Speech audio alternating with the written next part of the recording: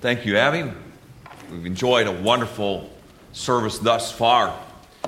Take your Bibles and turn back, if you would, with me to our text of the Scripture reading, Ephesians chapter 6.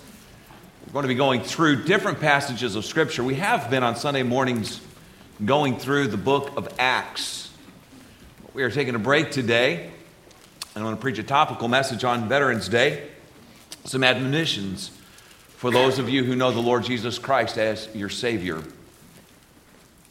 I would say this, first of all, that these things will not apply to you directly if you are not yet a child of God.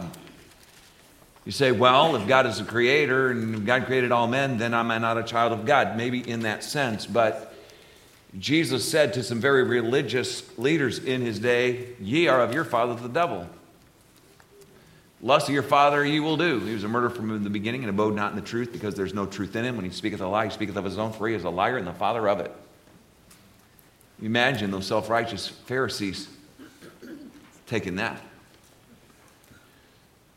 And so there are many people who are very sincere, very religious. Even the Pharisees took a very literal view of the Old Testament scriptures, but they thought that through keeping the law and going about establishing their own righteousness by keeping the deeds of the law, that they could justify themselves before God, which they cannot do. Jesus very clearly states that that is impossible in Luke chapter 18. But it is possible that there are some very religious people that are here this morning or watching by way of live stream and very sincere. But unless you've placed your faith only in the Lord Jesus Christ, the living and eternal Son of God, the one who, being eternal God, did not hold on or cling to the glory he enjoyed in heaven, but the Holy Spirit overshadowed Mary, the Virgin. And Jesus was placed in her womb and he was born. And he lived a completely perfect and sinless life, completely fulfilling the law that we have completely broken, and willingly went to the cross as the Lamb of God, the full payment, once for all sacrifice for sin. He died on that cross, shedding his blood, for without the shedding of blood, there is no remission of sin. And he was buried, and 3 days later, he took up his life again and conquered death. And he has the power and the authority and the loving desire to forgive you of your sin and to give you the gift of everlasting life. If you've not yet experienced that in your life and you are searching for truth, the Bible says in John 8 and verse 32, ye shall know the truth and the truth shall make you free. But like Pilate, you might ask, what is truth? And Jesus answers that in John 14:6. He says, I am the way, the truth, and the life. I would like to introduce you to Jesus, the truth, so that you can be set free from those doubts and those questions, from the burden of the guilt of your sin. And you can come to the Lord Jesus Christ, who is the Prince of Peace. And he will cleanse you of your sin. He'll give you everlasting life and give you an eternal future with him, far more glorious than anything that you could ever dream. But for those of us who are saved, and we have a glorious eternal future to look forward to, folks, we live in the nasty now and now. And we are in war. So read with me again our text, Ephesians chapter 6, beginning, if you would, in verse 10. Finally, brethren, and Paul is kind of summing up some things here. By the way, I could preach an entire series just on these few verses. I will not do that this morning. But rather, I want to point out something. But the first admonition is put on the armor. Finally, my brethren, be strong in the Lord. It literally means be strengthened in the Lord.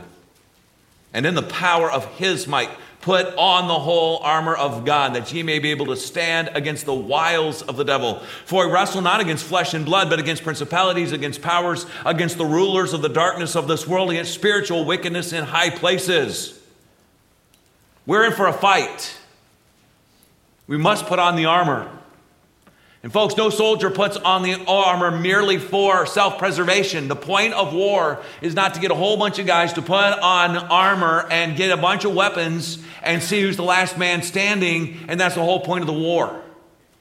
There is an objective. And what is the objective for the Christian? We could put it this way, we are in the Lord's army. The objective is the Great Commission. Matthew 28, 19 and 20, go ye therefore and teach all nations, We teach them the gospel, that which I've already just shared with you. And then baptizing them in the name of the Father and of the Son and of the Holy Spirit, because that is a command that God gave to the apostles that we still here obey. Not that there is any merit or grace conferred in the act of baptism. Jesus Christ in John 19 and verse 30 declared before he yielded up the ghost, it is finished. The work of salvation was finished on the cross.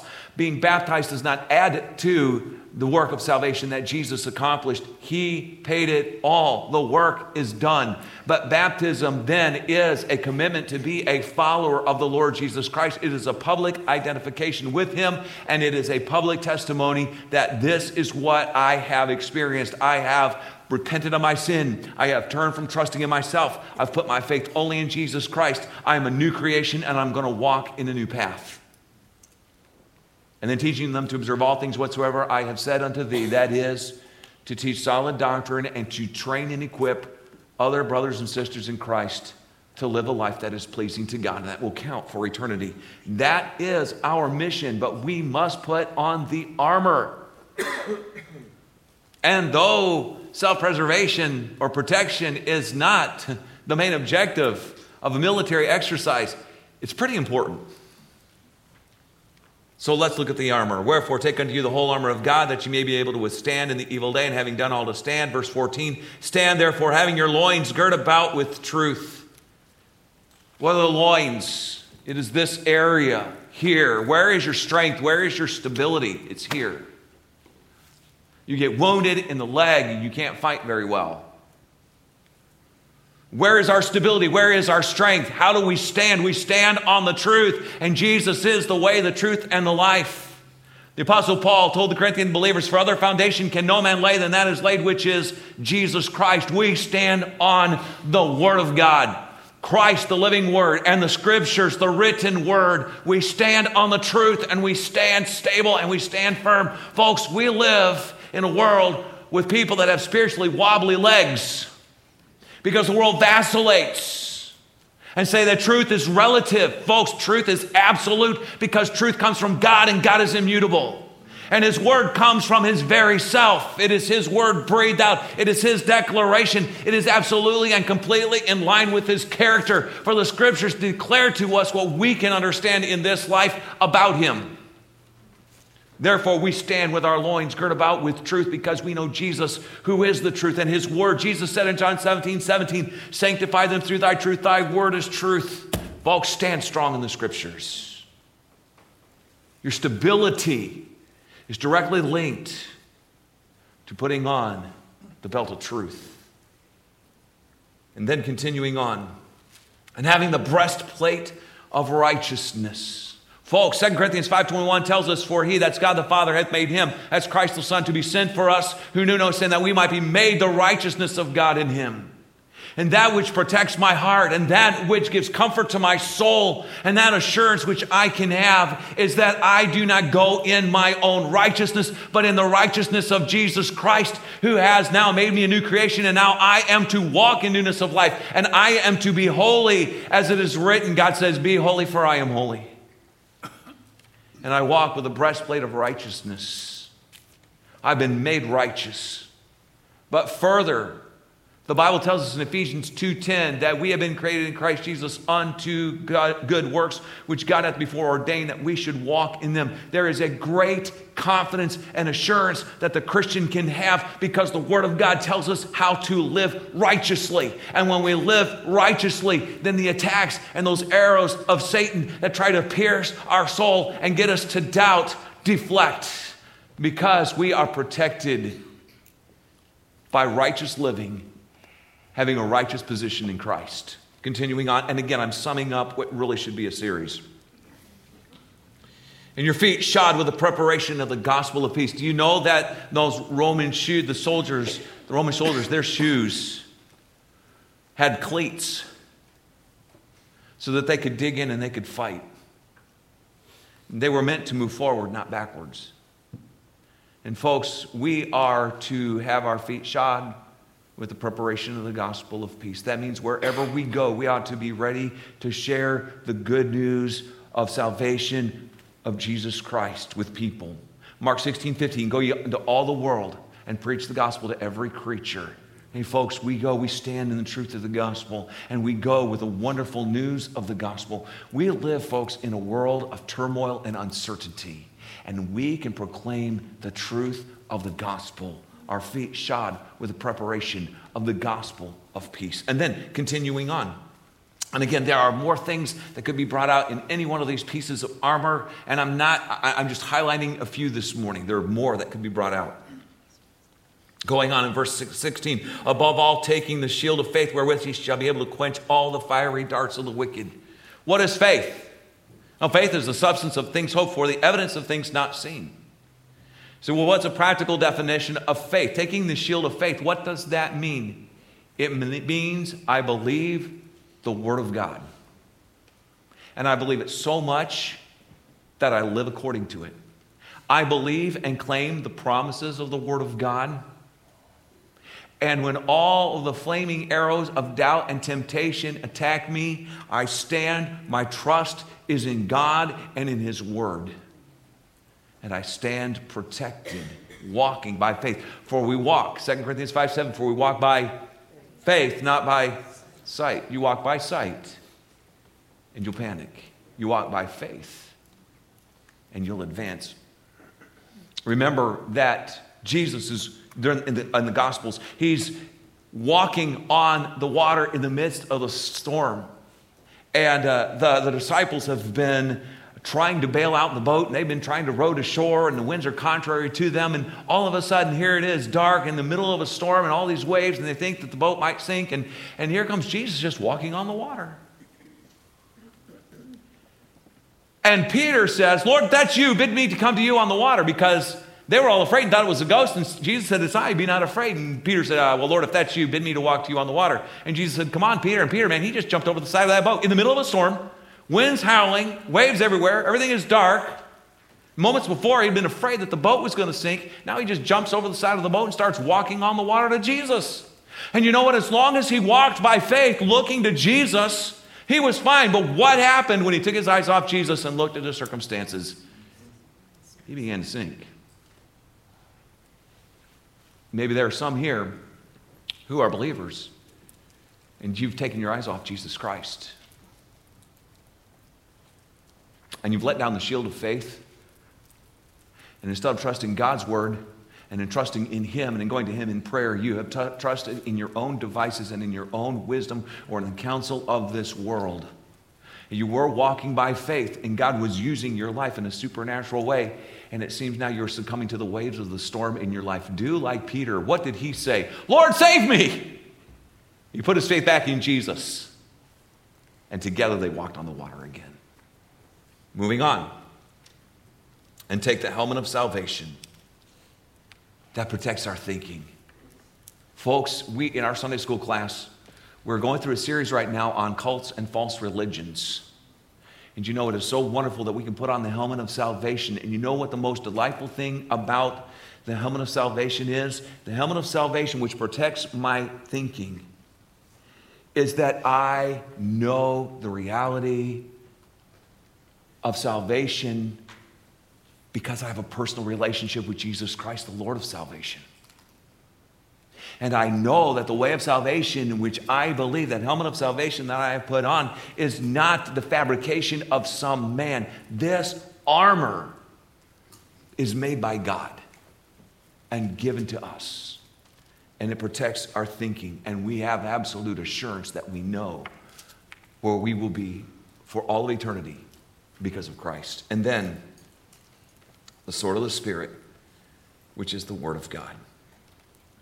For the Word of God is quick and powerful, sharper than any two-edged sword, piercing even to the dividing asunder of soul and spirit and of the joints and marrow, and it's a discerner of the thoughts and intents of the heart. One of the questions we had this morning in our Sunday school class was this question, well, what does a person of the religion we were talking about, what would a person say to that passage of Scripture when they believe that the leader or the founder of their religion can reinterpret Scripture, that their word holds higher authority ultimately than the Scriptures do?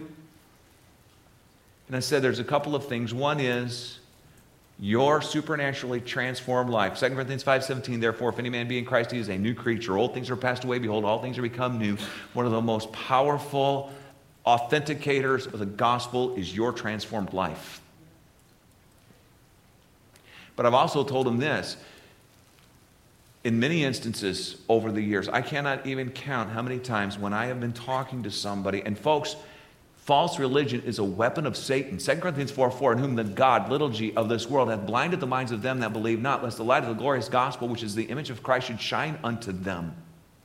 Satan uses false religion to deceive millions of people into a false sense of eternal security, and they die forever in the second death because their trust is in a religion, in a series of good works, and not in the Lord Jesus Christ.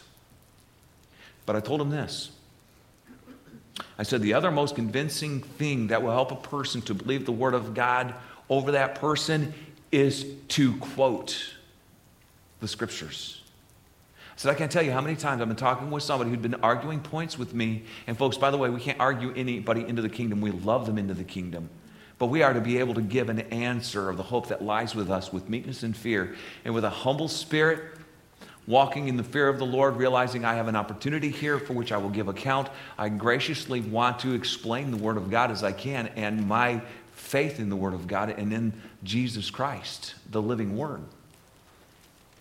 And I told this person this morning in our Sunday school class. I said, it is amazing to me how many times I have started quoting the Scripture to help a person, and just in sharing the Scriptures, you see a transformation in their countenance. You can see even in their eyes that they're coming under the conviction, not an emotion, the conviction. They are becoming convinced just by the quoting of Scripture that Scripture is the eternal Word of God, and it's true and it's relevant to them. And folks, that's something only the Spirit of God can do. But the very Spirit of God, who Jesus said when He's come into the world will reprove the world of sin, of righteousness, and of judgment. That same Holy Spirit is the one who spoke to the apostles and the prophets, who wrote the inspired Word of God. That same Holy Spirit who indwells you and me, Christian, is the same Holy Spirit that can take the same word that He inspired and convince of sin, of righteousness, and of judgment in that person's heart. That's the sword of the Spirit, which is the Word of God. And we stand for the truth. And when people attack the truth, we stand for the truth, because it is vital. People cannot have freedom unless they come to Jesus, who's the way, the truth, and the life. John 8:32, ye shall know the truth, and the truth shall make you free. So put on the armor. Here are some subpoints. I haven't gotten to those yet. Ready? Here's the subpoints. First, wear the armor and wield the weapons in the power of the grace of God. You cannot wield this armor in your own strength. Be strengthened in the grace of God. Number two, identify the enemy and do not underestimate him. You see, the enemy is not that blasphemous person that's arguing with you, or even necessarily a leader within the organization of a false religion. Because behind that false leader and behind that person that's arguing with you is the one who has blinded their minds. The enemy is the devil, Satan. So we must identify the enemy and realize that the weapons of our warfare are not carnal. Our weapons are spiritual. We must identify the enemy and do not underestimate him. There was a song that I can remember singing when I was in children's church. Maybe some of you remember it. And if the devil doesn't like it, he can sit on attack. Ouch! You remember that? Anybody ever sing that one besides me? Some of you looking at me like a calf staring at a new gate. Yeah, it was a song that I sang in children's church. Some of you have too. And folks, even Michael the archangel, contending over the body of Moses, durst not bring against Satan a railing accusation, but said, the Lord rebuke thee. Don't underestimate the enemy. Now, greater is he, the Holy Spirit that's in you, than he that is in the world. Hey, one of these days, Satan is going to be cast forever into the lake of fire.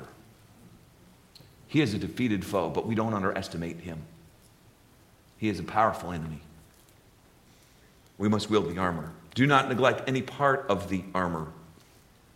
Constantly communicate with the captain of the Lord of hosts. Look back with me, if you would, in verse 18, praying always with all prayer and supplication in the Spirit. Anybody that served in the military will tell you that one of the most vital things about the military is communication, proper communication. 4 people in the military die because of a lack of proper communication all the time. Study military history, and you will find out that battles have been won and lost because of excellent or poor communication. Communicate with Jesus Christ, the captain of the Lord of hosts. And remember this, you do not fight or stand alone. First of all, because Jesus said, I'll never leave thee nor forsake thee. But also because you have brothers and sisters in Christ. Do you remember one of the prophets of God in the Old Testament? He said, Lord, take my life. I'm the only one left in Israel that hasn't bowed the knee to Baal. And what did God tell him? He said, hey, get up. I have 7,000 that haven't bowed the knee to Baal.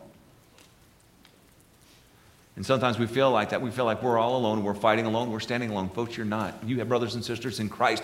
That's one of the blessings of coming to church. And we're thankful for those who can only watch by way of live stream, and they come and we can supplement for them because they can't make it here. But you know what? One of the blessings of coming to church is to be reminded you are in the presence of other believers who love the Lord Jesus Christ, who are facing the same daily difficulties that you are, and they're also facing spiritual battles and struggles, and you may have an opportunity to encourage them. And some who've gone through those things and come out on the other side victorious by the grace of a faithful God can encourage and help equip you to walk faithfully with Him. And it's great to come to church simply for the benefit of remembering that you are not alone. And God has intended us to take care of one another, to exhort one another, to edify one another. Man, the Bible even says we're to hold up the hands that hang down, and we're to help strengthen the feeble knees, because all of us struggle and all of us get whooped in battles. We need others to help us and to encourage us. Number 2, endure the hardships of battle. If you would turn with me to 2 Timothy chapter 2. If you thought I was done, sorry, not yet. 2 Timothy. What does Paul say by inspiration of the Holy Spirit to his son in the faith? Thou therefore, my son, be strong. Again, it's in the middle voice. It means be strengthened in the grace that is in Christ Jesus. And the things that thou hast heard among many witnesses, the same commit thou to faithful men who shall be able to teach others also. Thou therefore endure hardness as a good soldier of Jesus Christ. So be strengthened by the grace of Christ. Stay faithful to the word and train others to do the same. And then when he says, thou therefore endure hardness, it literally translates, suffer hardship with me.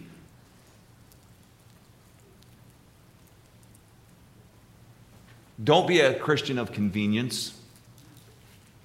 Be a Christian of conviction and commitment. Hardships should be anticipated, accepted, and endured with joy.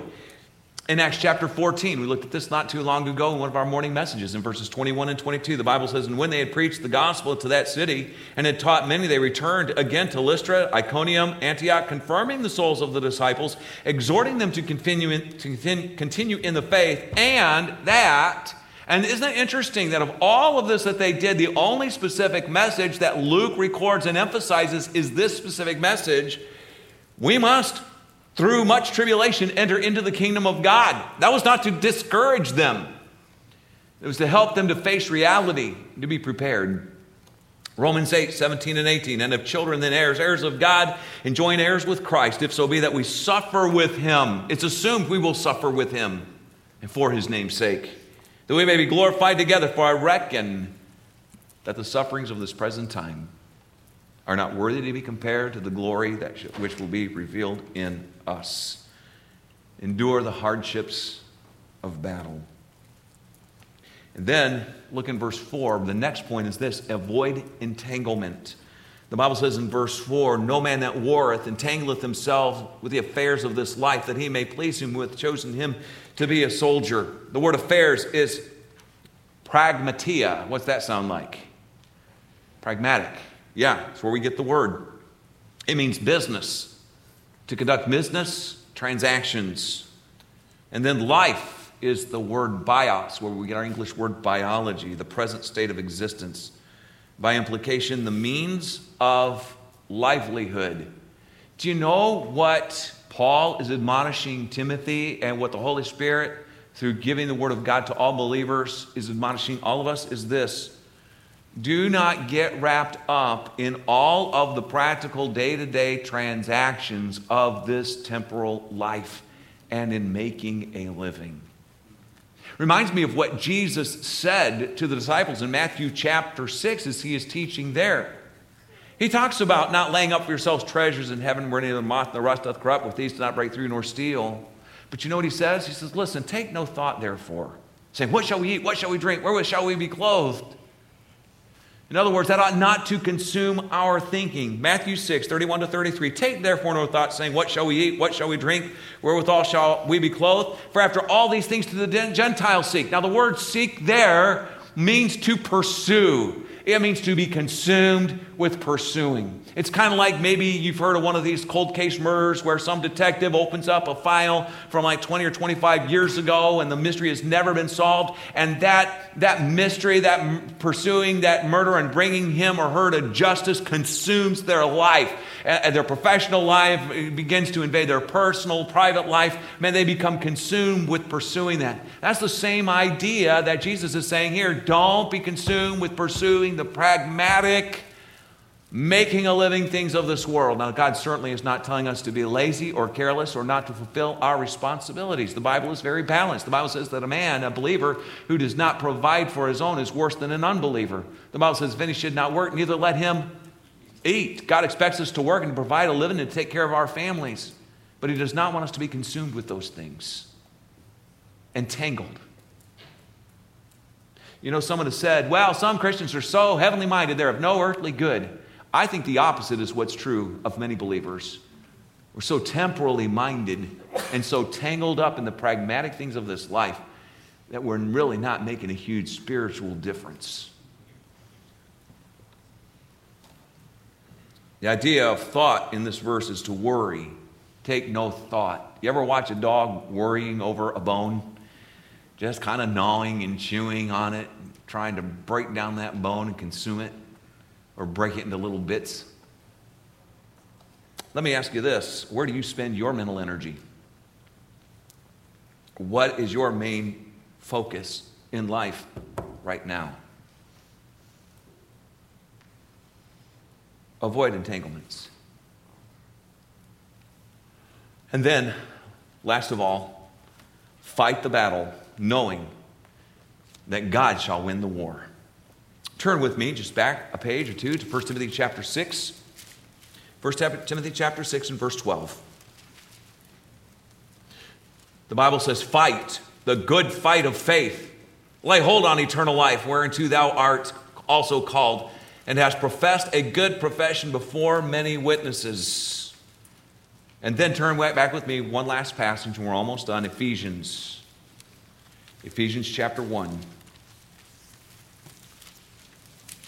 Ephesians chapter 1, verses 20 to 23. The Bible says in verse 20, which he wrought in Christ when he raised him from the dead and set him at his own right hand in the heavenly places, far above all principality and power and might and dominion and every name that is named, not only in this world, but also in that which is to come, and hath put all things under his feet, and gave him to be head over all things to the church, which is his body, the fullness of him that filleth all in all. So fight the battle, knowing that God should win the war. First of all, we fight spiritual battles, knowing we shall receive the fulfillment of the promises of eternal life. Lay hold on eternal life. You know what Paul is admonishing Timothy, and what we are being admonished by the Holy Spirit is not try to hold on to eternal life. Trust Christ as your Savior. You now live a really good life of good works and hold on to your salvation. You don't want to lose it. That's not what he's saying. What he's saying is cling to it. Like in the days of old when a ship in battle was torn to shreds and began to sink, and there was flotsam, boards or whatever, something that floated, and a sailor would cling to that floating whatever it was literally for dear life, and would keep holding on to it. He's saying, cling to the promises of eternal life. Cling to the promise, knowing that all that God has prepared for you, you will someday and forever experience. We also fight spiritual battles knowing we have been commissioned by God to do so. Folks, we're not going by our own command. We have been commissioned by the King of Kings and Lord of Lords. We've been commissioned to proclaim the gospel, to stand for the truth, to disciple brothers and sisters in Christ, to reach the lost, to stand and to live a life that proclaims our Lord Jesus Christ and brings Him the glory. And then we fight spiritual battles by standing graciously but firmly for the truth, by proclaiming the gospel, and by investing in the lives of our fellow soldiers. 2 Corinthians 10, 3-5. For though we walk in the flesh, we do not war after the flesh. For the weapons of our warfare are not carnal, but mighty through God to the pulling down of strongholds, casting down imaginations, and every high thought that exalteth itself against the knowledge of God, and bringing into captivity every thought to the obedience of Christ. Let's bow our heads for just a moment. We're not going to have a come forward invitation this morning. Rather, I'm going to have our pianist come and just play through a couple stanzas of an invitation song, and you can remain seated. But I am going to challenge you from God's Word and give you an invitation.